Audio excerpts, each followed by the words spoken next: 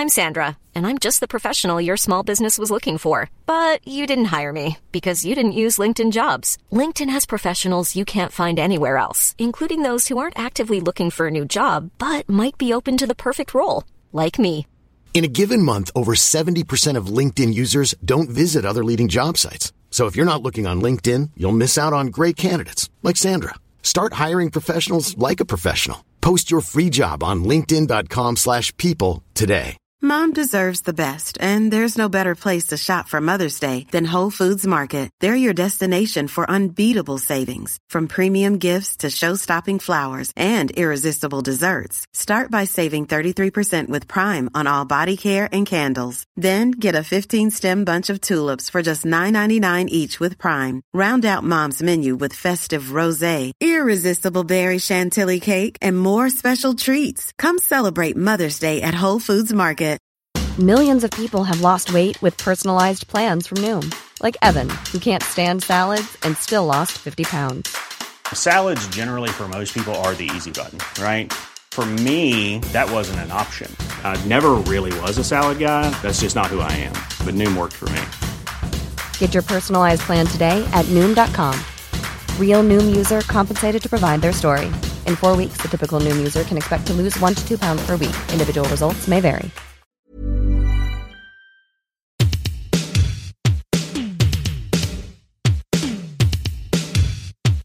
What's going down?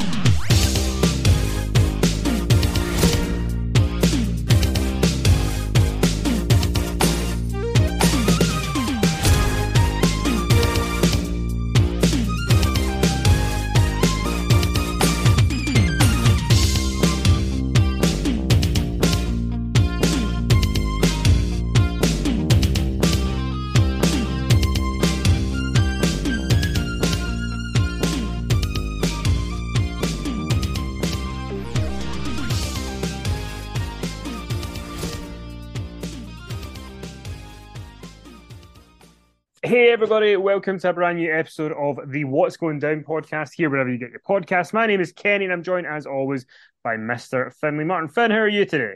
Yeah, I'm all right, Kenny. Yeah, better than you. I understand that you've just done a review of a certain pay-per-view from the old days that was a bit of a struggle. Oh God, Sold Out 2000. I got the call to be drafted in for that, which was fine. It took me 3 seconds to get through the show. The problem with WCW pay-per-views I've found is that they're very boring most of the time. Like, even when the company was on fire, a lot of times the shows are just really dull. I don't know what it is or why, but the WWF just always seemed to pace their shows better. I think it's because the matches tended to just be either a bit more interesting or be relatively short. But Sold Out 2000 was dire. Obviously, there was, Russo got canned 2 days before the pay-per-view, or got told he was no longer the head writer. Jarrett and Bret Hart both couldn't wrestle because they had concussions. They were trying to draft in everybody from Randy Savage to Hulk Hogan to Ric Flair, and in the end, they ended up picking Chris Benoit, who wins the world title and then walks out the next day. Yeah. So, I mean, I can't even imagine when you're writing Power Slam at that point. Writing the issue for that month with all that stuff happening, because it's like there's so much stuff, and it's kind of how you get all this. I mean, I don't envy the position that you had. Oh no, it was actually I think Rob Butcher did that article, but I mean we were both keenly aware of what was going on, and it was a huge story with all these unbelievable developments, many of which now in hindsight all made sense.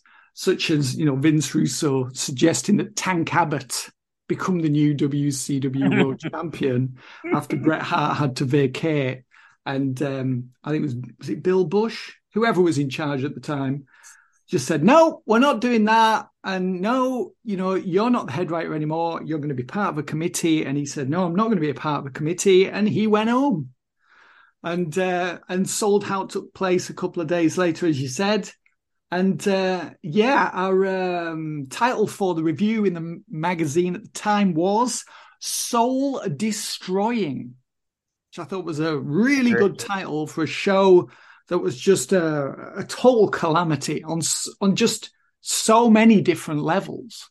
And but things like that are obviously very bad for the business, but they give you a lot to write about.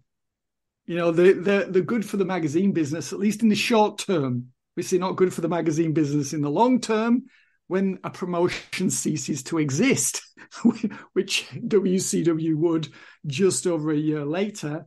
And this was a huge part of, the destruction of that company and the erosion of, an emotional connection between longtime fans and WCW. People who just threw their hands in the air and said, I just can't support this company anymore. It's a total shambles. So, Kenny, I feel your pain having to review that show. I'm not sure if I could sit through it again, in all honesty. I'm not sure if I could. Yeah, it was a struggle. But I mean, yeah, and it's funny because, Ollie and KJ, they quite enjoyed the Mamelukes and Ron Don Harris. And I was going, well, in the UK, that's a touchy subject because they're the two teams that headlined that Manchester Arena show in March of 2000 when the advertised stars were Kevin Nash, Sting and Goldberg. Oh, yeah. Which ended up on Watchdog in the UK, if you remember, which was great. Oh, that's it. Yeah, all publicity is good publicity. Who was it who came up with that adage? Because it's simply not true. It's not. There's rare instances where that's the case, but it's definitely the exception rather than the rule. Yeah. But we have plenty to talk about. Got SmackDown, got Revolution, got Raw. There's so much stuff to talk about. So let's just dive in. We're just going to be talking the big stuff from all the shows rather than going through everything. But SmackDown opened with the big confrontation, Cody Rhodes and Roman Reigns. The whole thing here was basically Roman Reigns kind of telling Cody, your dad loved me, and, he thought I had it. And, when I was around him, he never spoke about you. Maybe he did when he talked to Seth or Kevin or Becky, but he never did when I was around. And he basically said that if Dusty didn't failed to teach him anything, then Roman would. And, he was trying to get to Cody, and Cody said that in order for him to exist, he needs to beat Roman Reigns at WrestleMania, and said should the better man win. They shook hands. Roman seemed a bit rattled.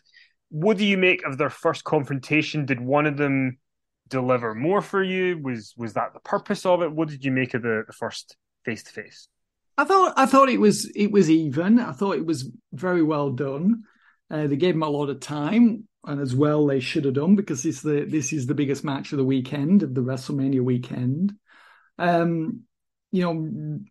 Cody was saying, beating Roman Reigns seemed to be the impossible, but he had done the impossible. He'd survived Stardust, drew 10,000 fans to an indie show, and did all these other things that people said he never would. Reigns then said, have you ever headline Mania, held the WWE title, even challenged for it? And Cody didn't say anything to that. So it seemed like that was, one to Roman Reigns there. Reigns said that Dusty Rhodes had groomed him for the top. Dusty said he had it. Reigns said that Dusty never talked about Cody to him. And then Reigns said to Cody, I know he's not here anymore, as in Dusty, but just know this. If there's anything that he didn't teach you, I will. I mean, what a gut punch. Cody sold that really well, I thought.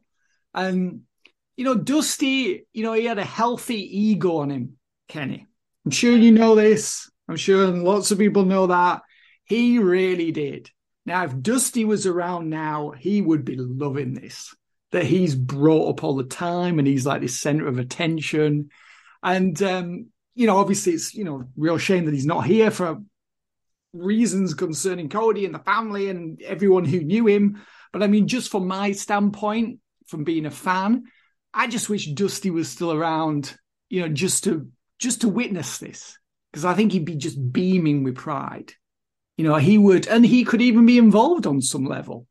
And that would have just, I think, been one of the highlights of his post-wrestling career, if not the highlight of his post-wrestling career, to just be, an observer or a participant, no matter how minor, in this upcoming match. So, yeah, I mean, that's that's a big regret here. And I found myself thinking about that a lot as these two were talking about Dusty. And I just thought, obviously, I wish he was still here for all the people who knew him and were related to him. But just, from my standpoint as a fan, if only he could have been a part of this, I think that would have just been fantastic. So, I mean, yeah, Cody, refused to shake his hand when Reigns had hit him with that, that low blow. And he said to Reigns in response that the only way he could exist in WWE was by beating Roman Reigns for the titles at Mania. So, very much communicating the message that, there's almost like nothing for him in WWE if he were to lose to Roman Reigns. So I thought that was huge, just communicating that to us, that this match is everything to him and that losing really is not an option. Yeah, and I think that to me the segment was designed for Reigns to have the upper hand, because obviously he is the champion. He's the one who's held it for over 900 days. But I think they did a good job of making it feel like Cody's. It's not a dead cert that Cody's going to beat him at WrestleMania. It's not a foregone conclusion. They're giving you the element of doubt, and then bringing in Dusty was really clever. I heard Dave Meltzer say the other day that when Dusty used to be in NXT, he would hear reports that if when Dusty was in NXT, that if Cody won or lost a match on Raw, that would kind of affect Dusty's mood for the next couple of days.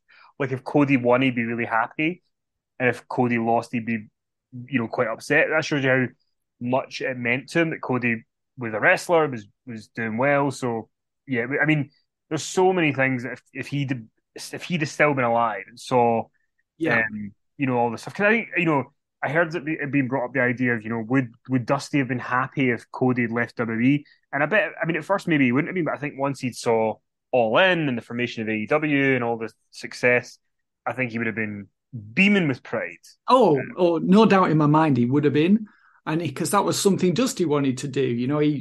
He wanted, after he was he sacked or did he leave WCW in December 88? I know he was sacked as booker. I think he actually left of his own accord in late 88.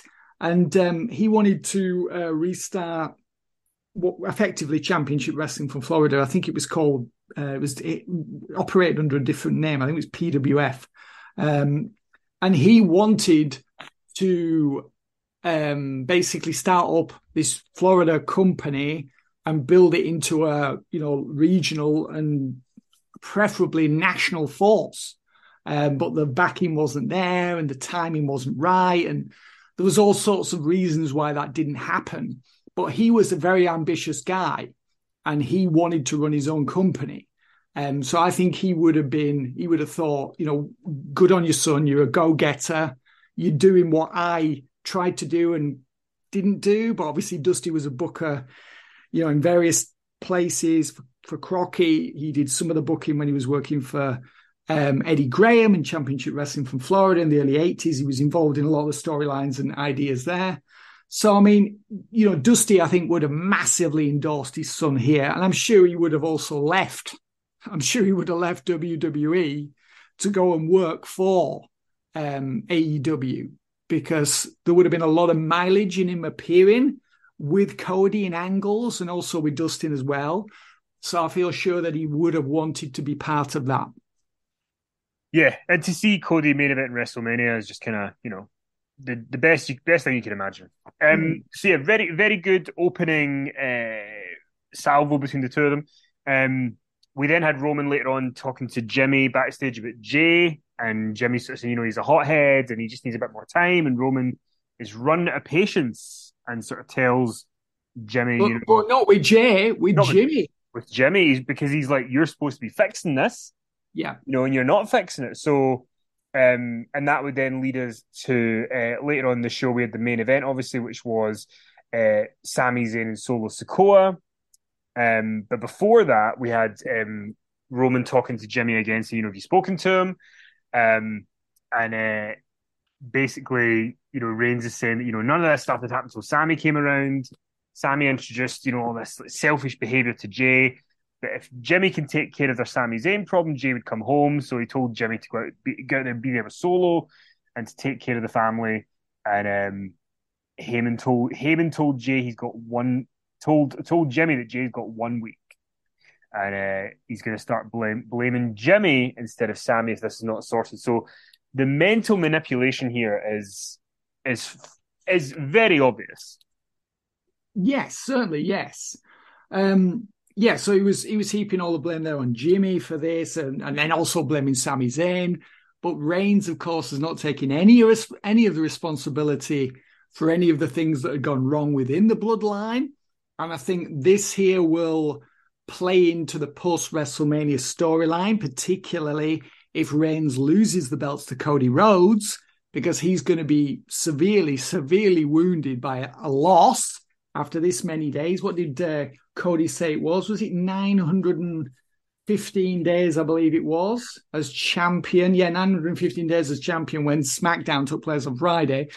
So if Reigns does lose the belts to Cody Rhodes, this is going to be a huge blow to his self-confidence and to his authority in the bloodline, because other people in the bloodline are looking to him as the champ, the tribal chief, the guy who's basically invincible. If he loses, will they have the same faith in him? So I think all this will play into the post-WrestleMania story and saga, which will be far more interesting if Reigns does lose, because we're going to see a different Reigns character. I really hope that Reigns does lose, because if Cody doesn't defeat Roman Reigns at WrestleMania, I've said this before, I think it's going to be a big problem for him. I think it's also going to be a big problem for the entire company, because who's left? I've said this before. There isn't anyone left. It has to be Cody.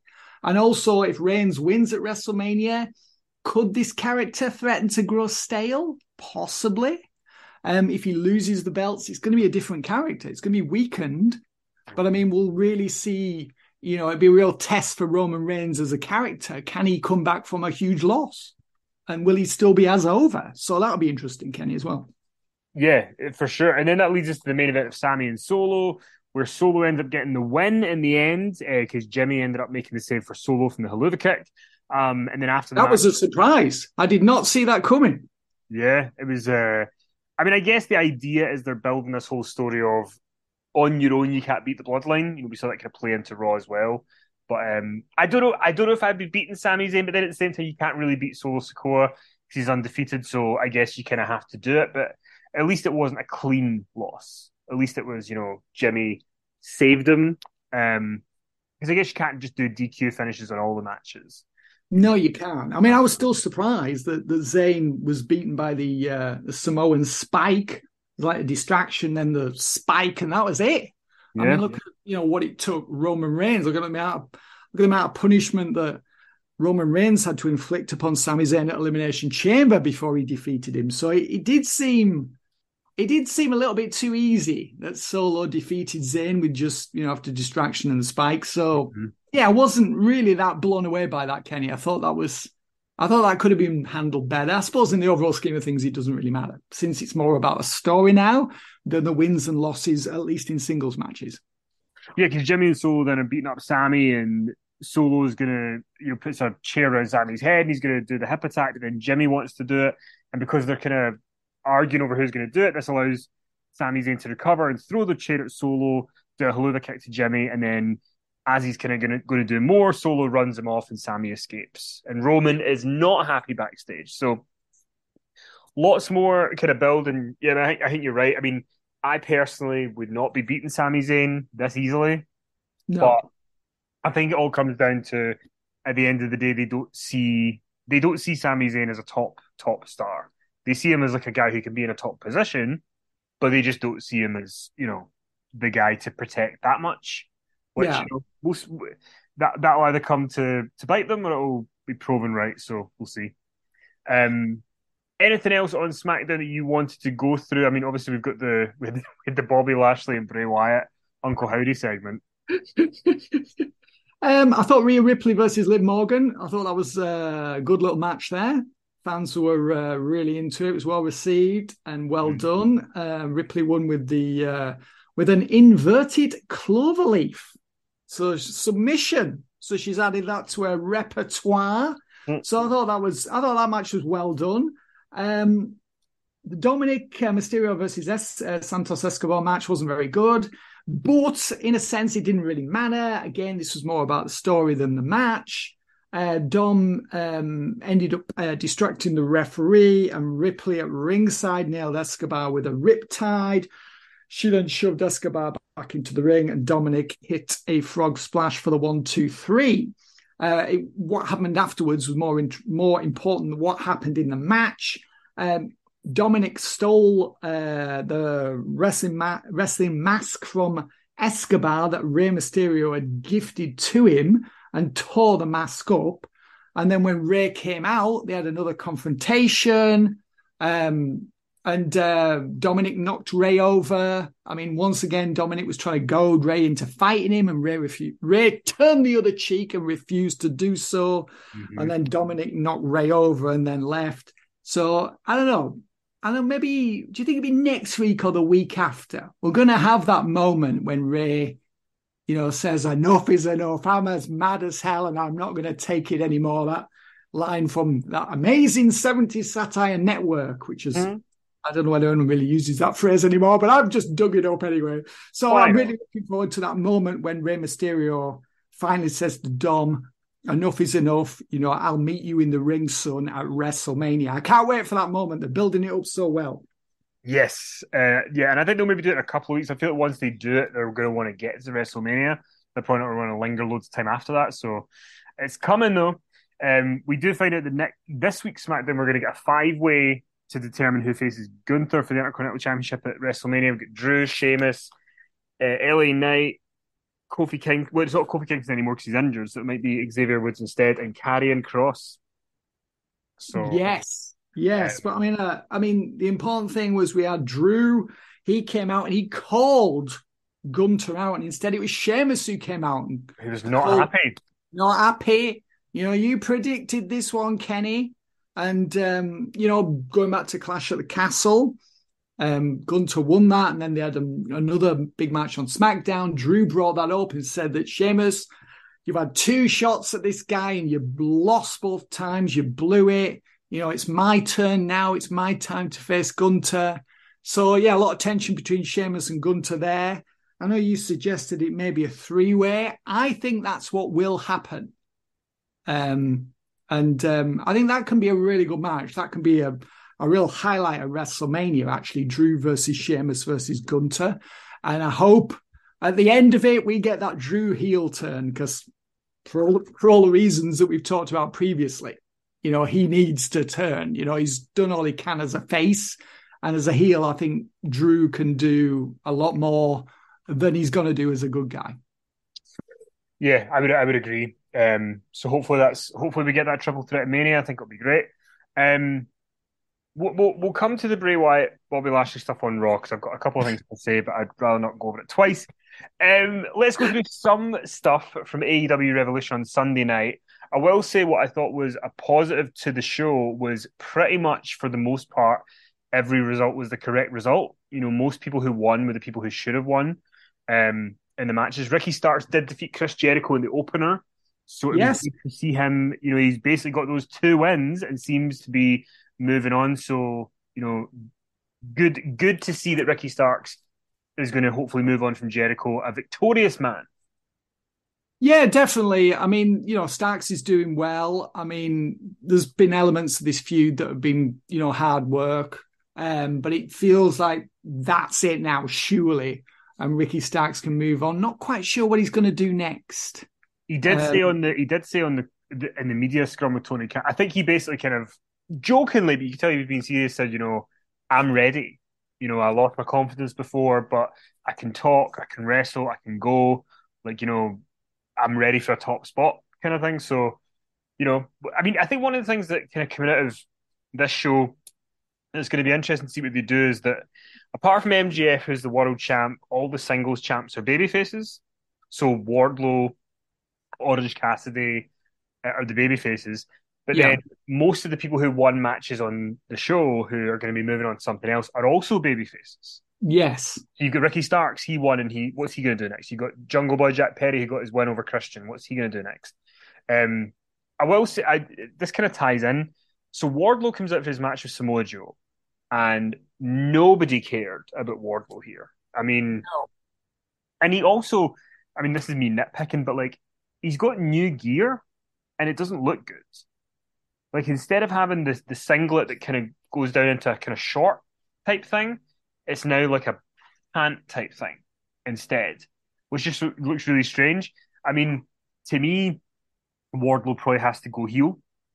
That's probably the only answer because as a babyface, I just don't think people are going to get behind him. I mean, what would you do? Would you turn Wardlow heel because people are just not interested, or would you stay the course and try and see if there's a way to, get people to care again?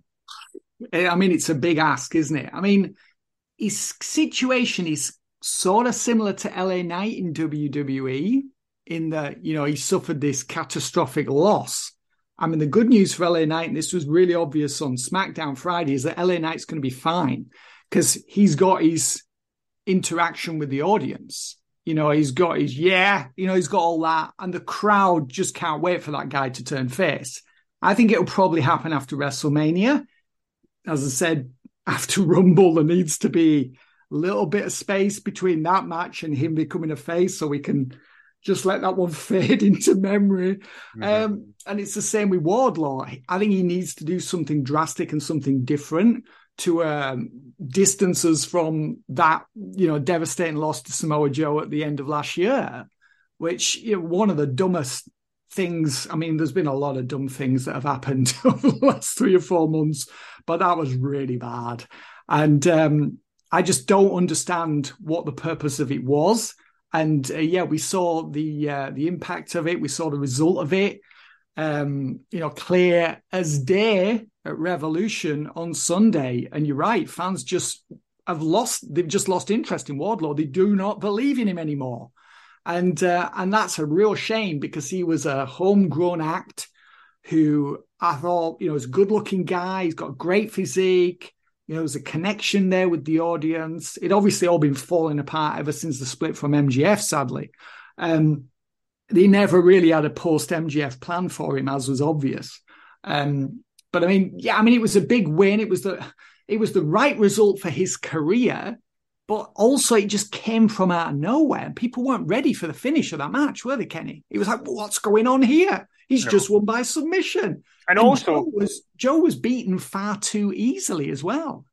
Yeah, the other problem is because they built up Joe as this kind of unstoppable monster guy, which started with beating Wardlow in December, and then he's kind of went through everyone to the point where now the crowd are cheering Joe in this match because they're now kind of, he's the veterans, they kind of respect him. And he was the one who beat Wardlow, made Wardlow look foolish. And this is what happens when you make your heels look too strong. They become cool. Yeah. And then they get over and at the expense of the faces. And this is what happened, back in WCW in 96, 97 with the NWO. You had the cool heels.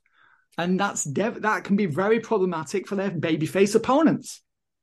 Yeah, I mean, Wardlow had a lot of cool things going for him. Like he had the man bun. He looked cool, and now he kind of looks like a slightly neutered version of himself.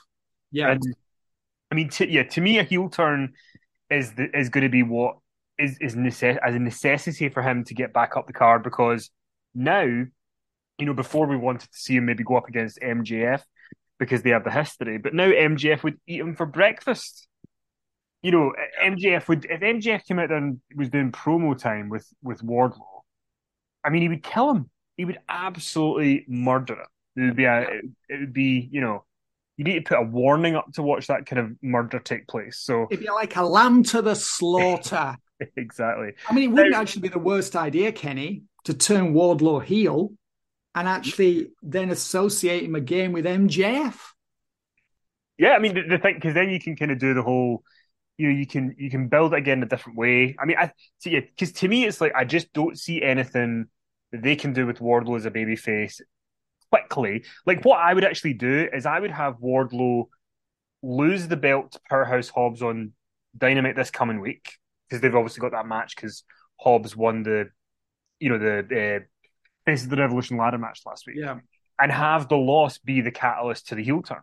He's lost he's lost himself. He's lost the fans. He's lost all this stuff, and then he thinks he's won it by getting this title back, and then I don't also because Hobbs is from I think the area of California near Sacramento where they're going to be.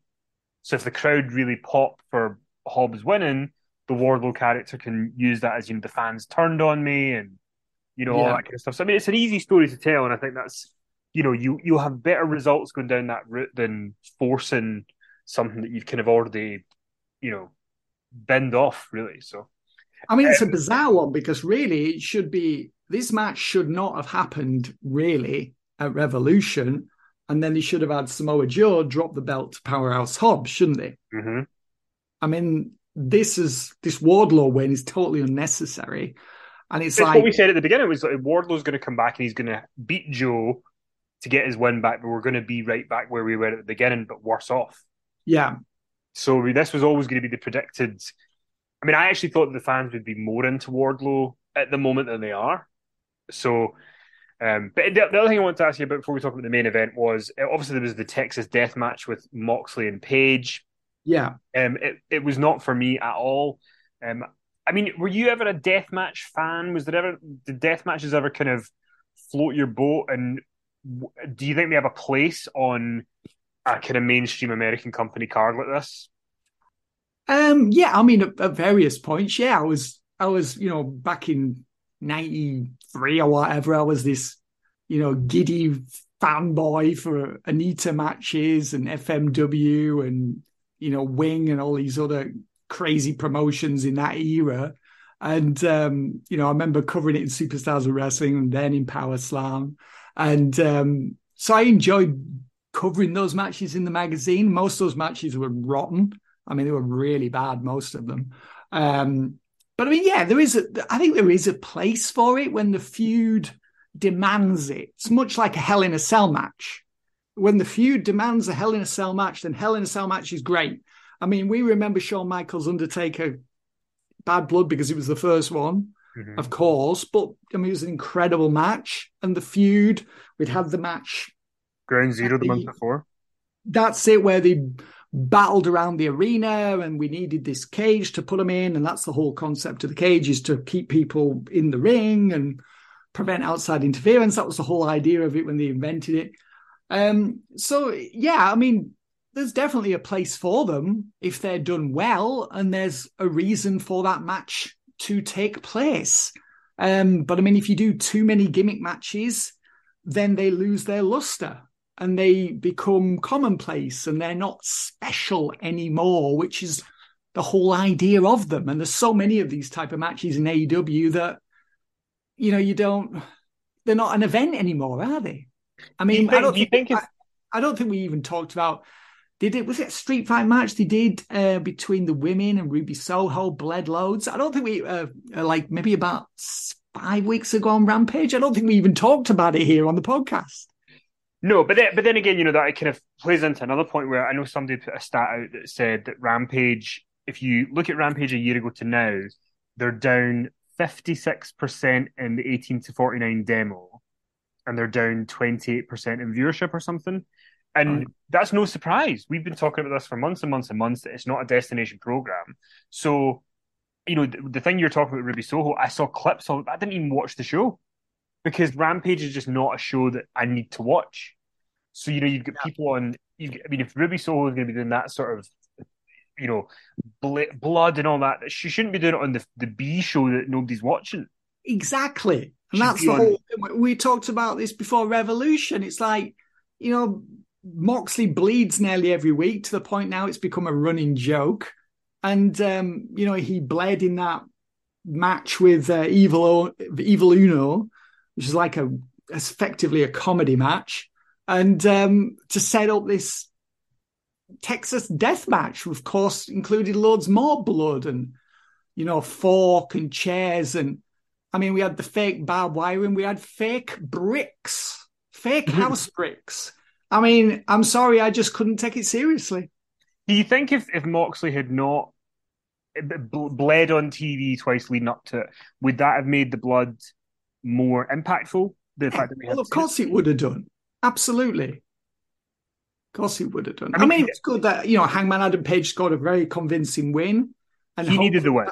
Yeah, he did. I'm just hoping that I just don't need to see any more matches between these two ever again. So I've no idea what they're both going to do next. Maybe I hope Moxley's going to take some time off because I think he's totally overexposed. And I just don't want to see him wrestle again for a long time. I just don't want to see any more Moxley blood, which he obviously likes doing, and he's haphazard, meandering matches that make no sense at all. I just don't want to see any more of it. Thanks. Wrestler of the Year, John Moxley fan. That's what that is. I mean, it's for, sometimes I feel like I live like I don't dislike John Moxley at all, and I think he's very effective in his role in AEW for the most part. But like, Wrestler of the Year, come on! I mean, on what planet is he Wrestler of the Year? Like, there's just no.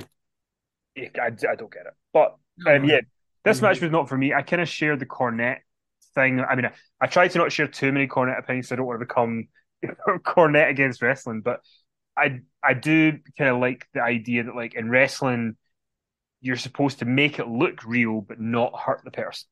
Yes. And I felt like in this, they were hurting each other, and they were just hurting each other at points. And they were, and it just, So anyway, the main event though with MJF and Bryan Danielson. Sorry, Kenny. Sorry. To me, if you're a really skilled performer, and I know you can say this about Cactus Jack and Triple H at Rumble 2000, and obviously they had all the gimmicks there.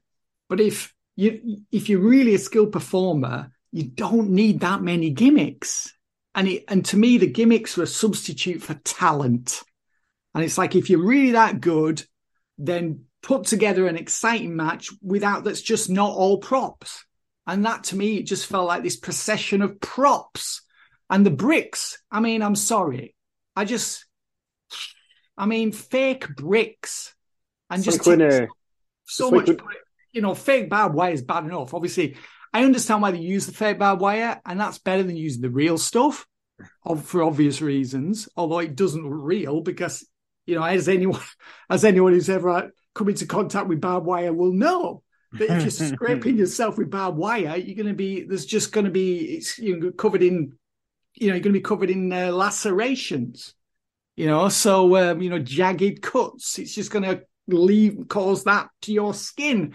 And like when they're attacking each other with barbed wire and nothing's happening, it's like, well, it kind of rather exposes that you're not using real barbed wire. But then to include fake bricks, Kenny. Oh, it's like the cinder blocks from 2003 with Bischoff and Jim Ross.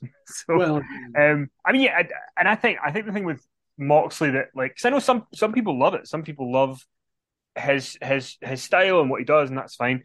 But I think the thing for me is I don't think he's a bad performer. Like, I don't think he needs to use some of the shortcuts that he uses, and that's the frustration, is that he's more than capable of doing better. And I think some of the blame has to lay with Tony Khan here, where he needs to be saying, you're not bleeding on TV till you have the Texas Death Match. Like, I'm sort of telling you that's the way. Restraint. That's what we need. The main event though with MJF and Bryan Danielson, what a match! What a great Iron Man match. MJF really, I thought, proved himself that he can go in a top match like this, and he looked in great shape. And Bryan Danielson continues to be magic.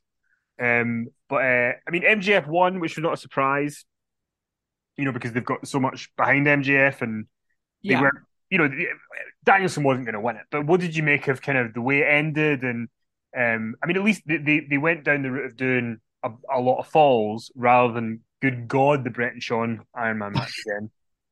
It's always the fear. But what did you? Was it MJF won in overtime 4-3? Didn't it? After striking Danielson with a oxygen tank, and then beating him with his own label lock. Bryan tapped out. It was sort of almost like a Sami Zayn Roman Reigns response in the arena, wasn't it? After he lost, and people were really disappointed that Danielson hadn't won. Not as disappointed as they were that Sami Zayn hadn't defeated Roman Reigns. No. I guess the difference in WWE is they had a story all lined up for Sami Zayn. I am curious to see what Danielson does next. I actually would have liked to have seen Danielson win, because unless they've got a master plan for Danielson, he just adds this to this long list. I wrote about this in my last column. He's now joining this long list of, veterans there who've been to the top of the mountain, and, what really is their role in future other than as talent to put other talent over. So I'm not really sure what Danielson's next move is. You can say, well, he could turn heel, and yeah, he could, but what's his long-term goal as a heel? Yeah. And I don't really know what that is. And we've talked previously about, the William Regal thing. And obviously it was a shame that he didn't stick around, and, he should have been involved in this. We talked about this previously, and that was a mistake by Tony Khan to let William Regal out of his deal early. He should have said, right, yeah, I'll let you out of the deal after Revolution. And I think Regal would have added so much to this story. And he could have turned heel on Danielson. And then he could have gone, he could have done the heel turn on Danielson there or whatever. Or he could have turned heel on MJF. I don't know. But he could have done something where he'd been involved in turned babyface on MJF. There's something that he could have done there and been involved in the finish. And I think it would have made it, more interesting. So, yeah, obviously MJF cheated to win. But, he still beat Bryan with his Danielson with his own submission hold. So, yeah, I do worry for Bryan Danielson as to how relevant he can be in future. And I think had he become champion, I think that would have in some ways been good for MJF, because it would have knocked the wind out of his sails, and he would have been, they could have done a sort of screwy finish where Danielson didn't defeat him totally clean. And I think that would have create a huge appetite for a rematch between those two. And I think had MJF regained the belt in, say, 6 weeks, I think that would have been like a really big TV match that they could have done. And in the interim, Danielson would have looked like a winner, and, he could have done things with a belt, which I think would have been quite exciting. And I think a lot of fans who don't normally watch AEW might have tuned in to see Danielson as champion. I think some WWE fans would have been more inclined to watch AEW if a guy that they used to have a huge emotional connection with was world champion. So, I wouldn't have gone down that road. I think Danielson should have won. Hopefully there's a master plan in place for tomorrow night. And on Thursday, when we record next, I'll say, what? That was the right decision. Good on you, Tony. Hopefully that'll be my reaction after this week's Dynamite. But as things stand now, I would have gone with Danielson and made him champ. I think that the match itself was tremendous. And it's funny, I did see a tweet actually, which Benno on Twitter wanted to just read this, because it was actually scathing, but like really true. Because someone had tweeted out, it was a year ago today, William Regal turned up in AEW. And then somebody said on Twitter, I don't think anyone has had as much impact in AEW in less than a year since Brody Lee talking about Regal. And then this guy, Benno, just wrote, he turned up, took mic time away from better promos in his stable to talk about putting toothbrushes up his arse, flirted with Excalibur, and then fucked off back to Triple H, leaving a gaping hole in the top program in the company. Unforgettable year. And you go, well, that's it. At the end, he kind of did leave that. The thing I think that was clever about the Danielson MJF thing is they didn't go down, because I think with the Sami Zayn comparison, part of the reason why people were so devastated is because it was so hyped. As he's come to his hometown, and could he do it? And they almost had me believing by the day maybe he'll win, because it was so hyped up that he could do it for Montreal and all that. So with Danielson, it was, you weren't really thinking he was going to win. So it wasn't like people weren't as crushed as they were with Sami. But I hope that coming out of it, Danielson, I think he could be a valuable player in the mid-card title scene, whether it's the TNT or the All-Atlantic, and have him kind of working with some people and doing a program that means something where he can get wins and he doesn't have to put over the guy all the time. Yeah. And and with MJF, it'll be interesting, because if he does go with Page, I don't see Page as the guy who beats him. So no. And then then there's the whole conversation about 2024. What's MJF going to do? The fact that he wrestles so infrequently and is able to perform at the level he is, it's kind of astounding that he's able to to do so well. But we will see what happens on the Fallout on Dynamite tomorrow. But let's move on to Raw. Your big pal JC Finn was back. John Cena came out, and boy, did he cut a promo on our pal Austin Theory. What did you make of his promo segment with Austin Theory that leads to the match at WrestleMania, where no matter whether he wins or loses, according to John Cena, Austin Theory's done? Yeah, well, I told everyone between like 2006 and 2014, and a lot of people said I was wrong. A lot of people said I was right, actually. I only said this for 8 years, like nearly every month. Actually, I don't think it's as bad as it looks. Obviously it's going to be terrible if Cena wins. But surely that's not going to happen. I mean, he's just passing through. It's just one match. I will say, after this promo, I am way more confident that Austin Theory is going to win. For sure. Yes. But I mean, I think that I definitely understand why some people see this as a burial of Austin Theory, because it definitely was within the promo. But the compliment I'll give it is that I wasn't really that excited about John Cena and Austin Theory before. And Cena's promo was pretty interesting, and I thought he showed some fire. But it didn't make any sense, did it? I mean, and like if you're backstage and you're Bobby Lashley and you're Seth Rollins, I mean, they're obviously smart, and they're smart to Cena, and they know how he is.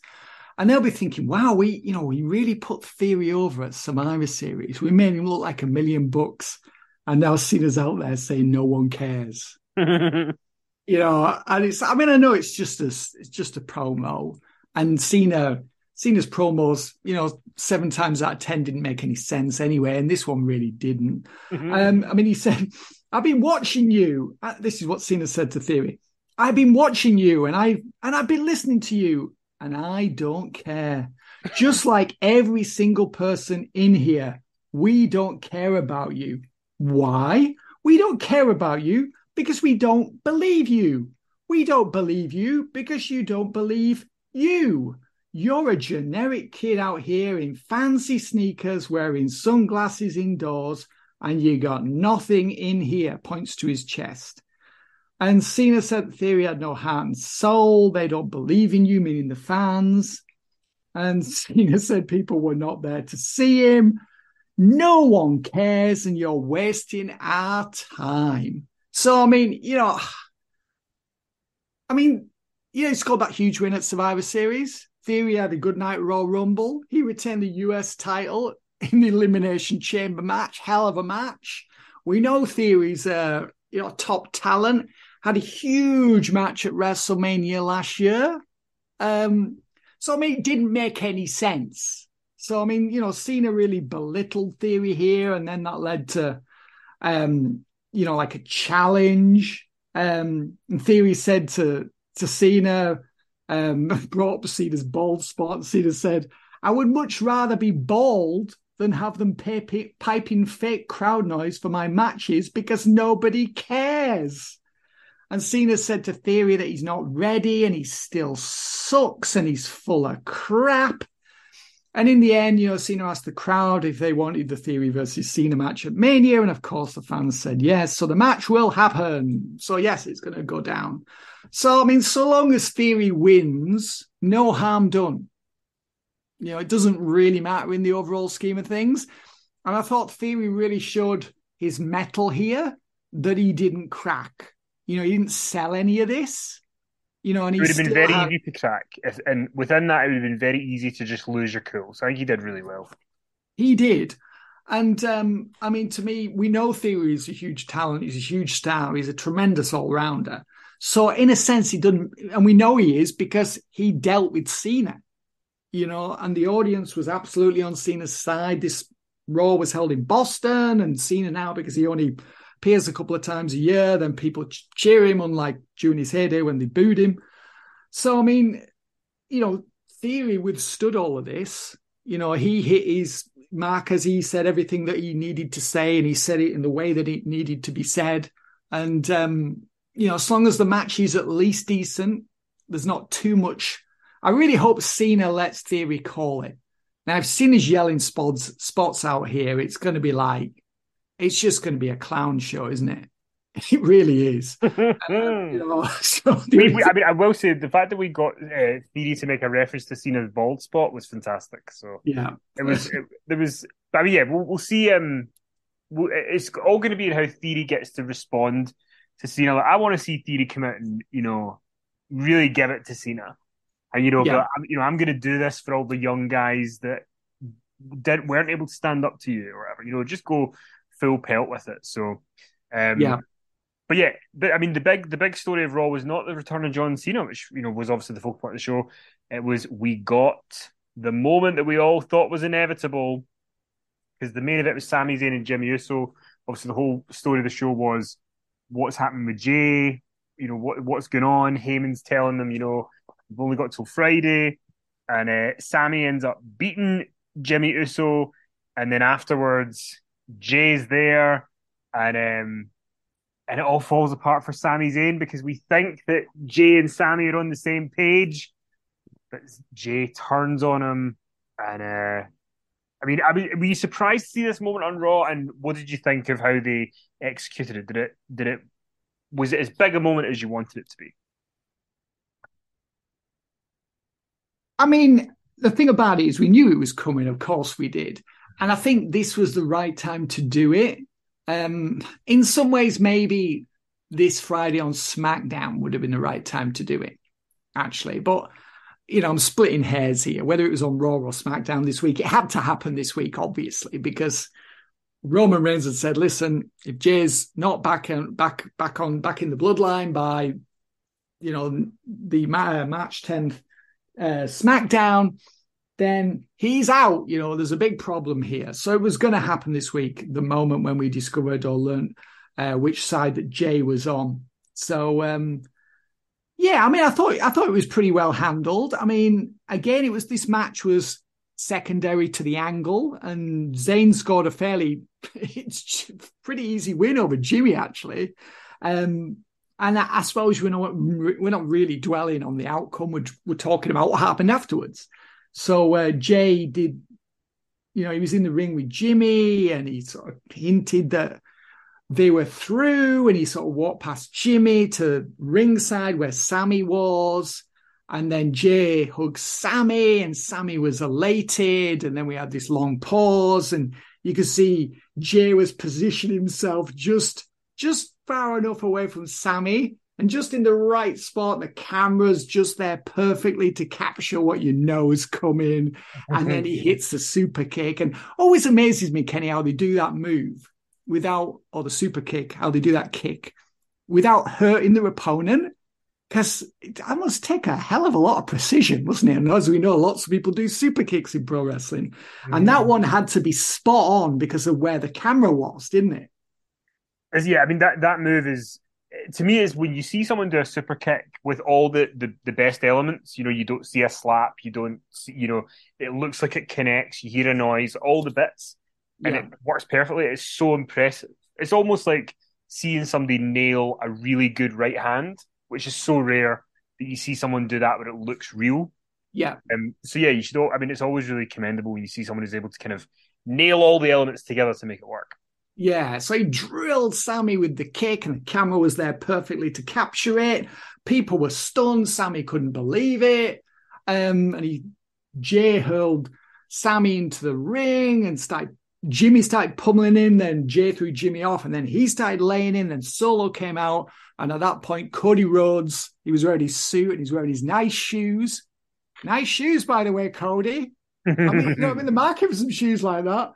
He ran out in his nice shoes. And the Jimmy and Jay and Solo retreated. They left, which was the right thing to do. We don't need any Cody and Jimmy and Jay and Solo fisticuffs yet. It's too soon.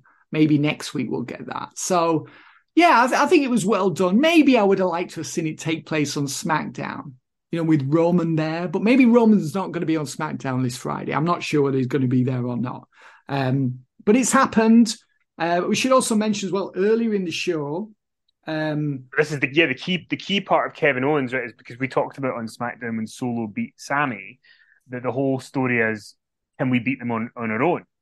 And Sammy was trying to recruit Kevin Owens to be like, we don't have to be friends, but, let's beat them together. And ironically, they were in the same building as War Games, so of course Kevin Owens was not having it. And I mean, I'm someone who in real life has the potential to be really petty about something if I get crossed. I know that, Kenny. So I'm if somebody crossed me, then I would really want to make sure that person is not going to do it again before I bring them back into the fold. So I totally understand where Kevin Owens is coming from here. I mean, let's face it, right? You are the male version of a Karen, aren't you, Kenny? So you are a Kenny. Let's be honest. Right? Where are we going with this? I don't see good things for the end of this comparison. Anyway, Kevin Owens, back to him. He was telling Sami Zayn to go back to Roman. Roman will still have you. When you're ready to pop the question, the last thing you want to do is second-guess the ring. At BlueNile.com, you can design a one-of-a-kind ring with the ease and convenience of shopping online. Choose your diamond and setting. When you find the one, you'll get it delivered right to your door. Go to BlueNile.com and use promo code LISTEN to get $50 off your purchase of $500 or more. That's code LISTEN at BlueNile.com for $50 off your purchase. BlueNile.com, code LISTEN. Millions of people have lost weight with personalized plans from Noom. Like Evan, who can't stand salads and still lost 50 pounds. Salads generally for most people are the easy button, right? For me, that wasn't an option. I never really was a salad guy. That's just not who I am. But Noom worked for me. Get your personalized plan today at Noom.com. Real Noom user compensated to provide their story. In 4 weeks, the typical Noom user can expect to lose 1 to 2 pounds per week. Individual results may vary. Which was good. Well, because early in the show we had Solo Sikoa versus Kevin Owens, and Kevin had that match won, but Solo can't be beaten on TV, so Jimmy had to do the run-in for the DQ, and then Sikoa and Jimmy beat down Owens, and then Sami Zayn made the save and offered his hand of friendship to Owens, who walked off, rejected that handshake to the sound of boos, and that led to the backstage confrontation in which Owens said, "Go back to your old pals. I'm not interested." Mm-hmm. But this is it all makes total sense. We've seen so many times where people just get back together and there's no real reason for it, or you can go, I wish they'd let it play out. So, this is happening in real time, which I really appreciate. Yeah, definitely. I mean, it's I imagine we're gonna have, I would think next week we'll have another conversation between Sami and Kevin. And then I would think probably the week after is when we'll have the reconciliation, or maybe the offer of the tag team title match. Mm-hmm. Maybe that's what will finally convince Owens to team with Sami. We're not friends. Maybe that'll play into the story of the match at WrestleMania, Kenny, that Kevin's going into this reluctantly, still doesn't really like Sami, and it'll be only after they win the belts that they'll have the emotional hug. Maybe that's it. Maybe that's how it's going to play out. Maybe. But I mean, the story's still got, we're what, 3.5 weeks away from WrestleMania, and there's still more story to happen. So this is really good. We should mention as well that we now know we're going to get Damage Control versus Becky, Lita, and Trish at WrestleMania in a 6-woman tag. How do you feel about this as the Mania match? My spirits have been killed. I mean, where does this leave Ronda? Well, apparently, the story is that as of now, Ronda and Shayna are still going to face whoever the tag champs are on one of the nights, and the other night will be this 6-woman tag. Ah, right, I see. So I guess it's who you want to be doing double duty. Yeah, well, that is odd, because normally that doesn't happen. I know they want the shows to be about 4 hours each, and not everyone can be on WrestleMania, but it feels like Ronda should be on it. So can you imagine the idea that we have 2 Lita matches at WrestleMania? Oh, God. No, I don't want to think about it. I don't want to think about that at all. I just no, it was kind of feeble and not looking forward to the match. I mean, Bayley and obviously Becky are, because they grew up as fans of Lita and Trish Stratus, and this is, I'm sure, a highlight in their careers, but it's certainly not a highlight for me as a follower of pro wrestling, Kenny. What do you think about it? What's your opinion? I mean, it doesn't blow me away, but at the same time, I think it probably does have. I think you're setting it up so that Lita and Trish can probably have a better time of it because they're not expected to be in there one-on-one with somebody and you can do more. I think Trish will be the star of the match. But yeah, I mean, I'm curious. I just don't see Becky and Lita wrestling twice. So I almost wonder if Io Sky and Dakota Kai win the titles back on TV, and then they're the ones that drop them to Ronda and Shayna at WrestleMania. They could do that. But yeah, I'm not blown away. Put it that way. I'm not. I'm trying to be open to it. Maybe the storyline will pick up. I mean, I don't need to see 2 Lita matches. Is all. No. We did talk about SmackDown. We had Bobby Lashley going over to SmackDown to end up getting attacked by Uncle Howdy and taking care of him. And we then had a bit more of it on Raw. I mean, what I do like is that Bobby Lashley refuses to sell any of this shit. This delivered his way, and that's what he should do for the duration of this. Yeah, just ignore it. Exactly. I mean, I've got to say, Uncle Howdy. Do we know who was behind the Uncle Howdy mask on SmackDown on Friday? Is it Bo Dallas? Because there was chat of him at one point. He moved really well. I mean, he moved great. He moved a hell of a lot better than Bo Dallas ever did. Here's the thing: Uncle Howdy turned up. He then was playing mind games with Bray Wyatt. He then attacked Bray Wyatt. Then there was no follow-up. Then they were pals. Then he helped Bray Wyatt with LA Knight after Bray Wyatt put on his mask that makes him, impervious to pain. Yeah. And then he attacks Bobby Lashley, and Bobby Lashley treats him like he's a jobber. So, I mean, the story has more holes in it than a fucking hole punch. It's just, it's dire, but hey, look on the bright side, Kenny. There was no Bray Wyatt on either SmackDown or Raw this week. That was good. We, if we can have as least Bray Wyatt appearances as possible. Yeah, I mean, I'm saying, if there's going to be a talent clear out post WrestleMania, put Bray Wyatt's name on it for all I care. I know. I'm with you 100%. The last thing, let's move on from, because he doesn't deserve the airtime. But the one other thing I wanted to talk to you about was Logan Paul and Seth Rollins face off with The Miz. I mean, Logan Paul, now that he's a heel, I mean, this is just great, isn't it? You get the crowd chanting, "Fuck you, Logan." And, it's just the crowd are booing him. He's playing it up. Yeah. And I mean, this is good. This to me is going to be one of the highlight matches of WrestleMania. For sure. Oh, without a doubt. Just quickly, just before we mention, I just want to just also compliment the Carmella versus Bianca Belair match. I thought that was actually really good for a mid-card match. And Bianca seemed more motivated here than she has done really in any match all year. And Chelsea Green was at ringside with Carmella. I think they're a really good double act as a mid-card unit. I can see them as future tag team champions. Actually thought this was could have been Belair's best match of the year. I mean, that sounds insane, but I think it may well have been. It was one I enjoyed more than any other. Just to piggyback off that before you move on, I do want to give a shout out to Adam Pearce for when he saw Carmella and Chelsea Green and turned direction. Was fantastic. The comedy timing on that was great. That's it. I mean, there was Chelsea referred to Adam as a dumpster fire. Adam's like, oh no, I just can't stand it, I'm just going home. So he just did a U-turn and just departed. I mean, that was really funny. And after the match, Chelsea and Carmella beat Bianca down, and then Asuka came out wearing these huge heels. And she doesn't look to me like she's really that confident walking in heels. Never been able to understand why people wear unsuitable footwear for run-ins, Kenny. Never been able to understand that one. No, and she blew the mist at Green. So I imagine that Green was probably looking for Adam Pearce backstage, was probably going to complain to him about creating an unsafe working environment. I think by then Adam Pearce had left the day.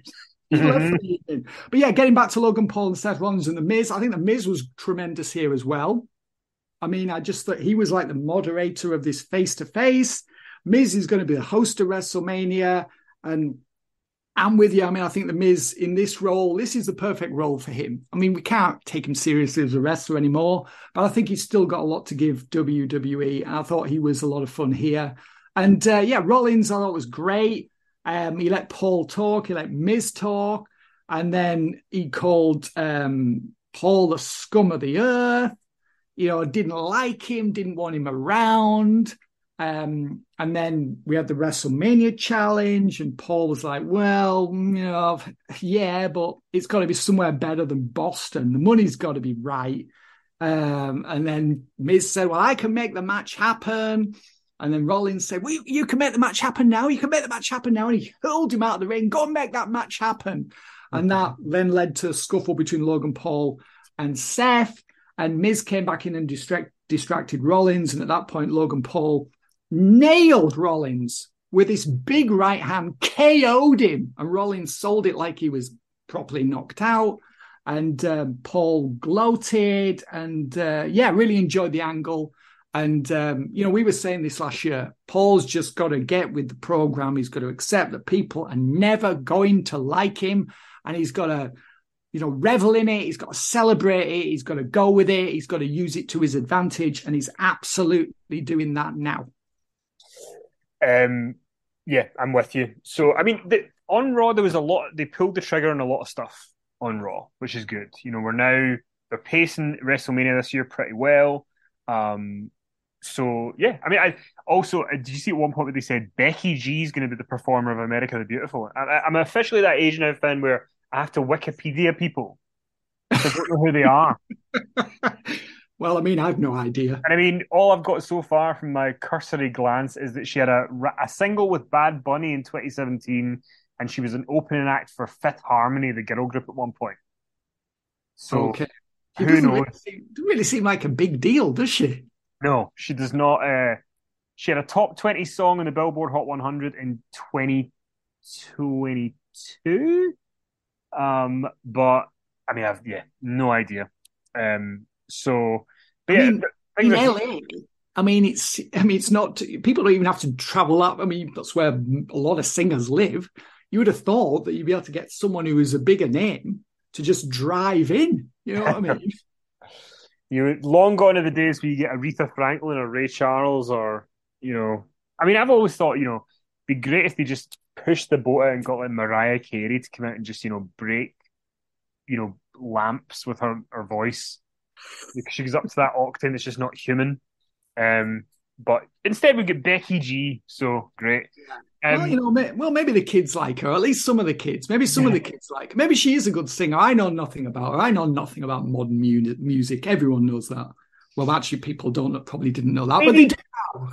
Lady Gaga, get her in. Everybody knows who she is. Well, that's it. I mean, she's still a big deal, isn't she? Yeah, she's huge. But I mean, maybe Becky G will do it for $100,000, and Lady Gaga would want $1 million, so they just kind of settle on Becky G.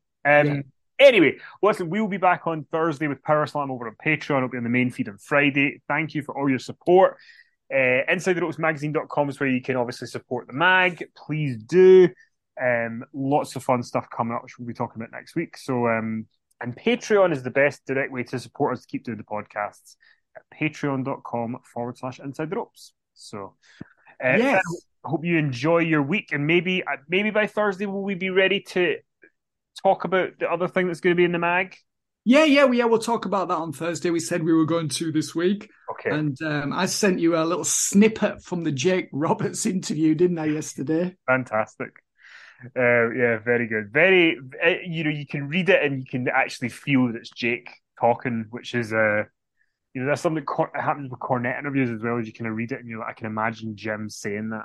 Yeah, I mean, wait until people read this and they're like, wow, Finlay, you had to put some work into that.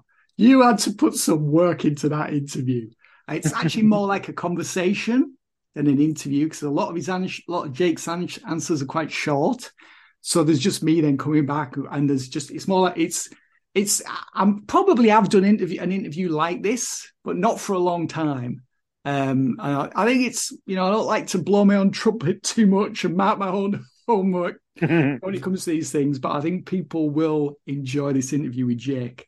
And as for the other thing, I don't really know what people are going to think about that. I have no idea, but we'll talk about that on Thursday. Yeah, I think you're going to be pleasantly surprised at, I think you're being very honest and open with the readership, which I think is a bold thing to do. That's, admirable to kind of go, here's what happened. Here's, people can draw their own conclusions. But yeah, I mean, I was in two minds. I was like, that's it, we're not using it. And then, well, maybe we should use it. And then, oh yeah, we're going to use it. And then I was like, oh, I don't know whether we should use it. Yeah, we are using it. All right, then we're using it. So we're using it. It's going out. And I think people are going to be. I think people are going to be very. Well, we'll talk about it Thursday because there's chat to have. Yeah, thank you for all your support, everybody, and we'll talk to you soon.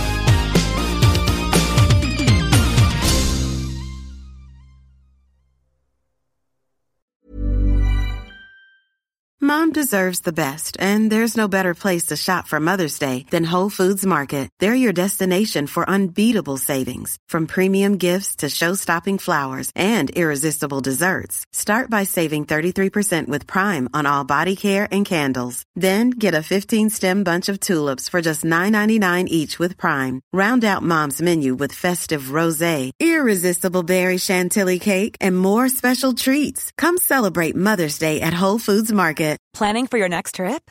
Elevate your travel style with Quince. Quince has all the jet-setting essentials you'll want for your next getaway, like European linen, premium luggage options, buttery soft Italian leather bags, and so much more. And is all priced at 50 to 80% less than similar brands. Plus, Quince only works with factories that use safe and ethical manufacturing practices. Pack your bags with high-quality essentials you'll be wearing for vacations to come with Quince. Go to quince.com/pack for free shipping and 365-day returns. Mom deserves the best, and there's no better place to shop for Mother's Day than Whole Foods Market. They're your destination for unbeatable savings, from premium gifts to show-stopping flowers and irresistible desserts. Start by saving 33% with Prime on all body care and candles. Then get a 15-stem bunch of tulips for just $9.99 each with Prime. Round out Mom's menu with festive rosé, irresistible berry chantilly cake, and more special treats. Come celebrate Mother's Day at Whole Foods Market.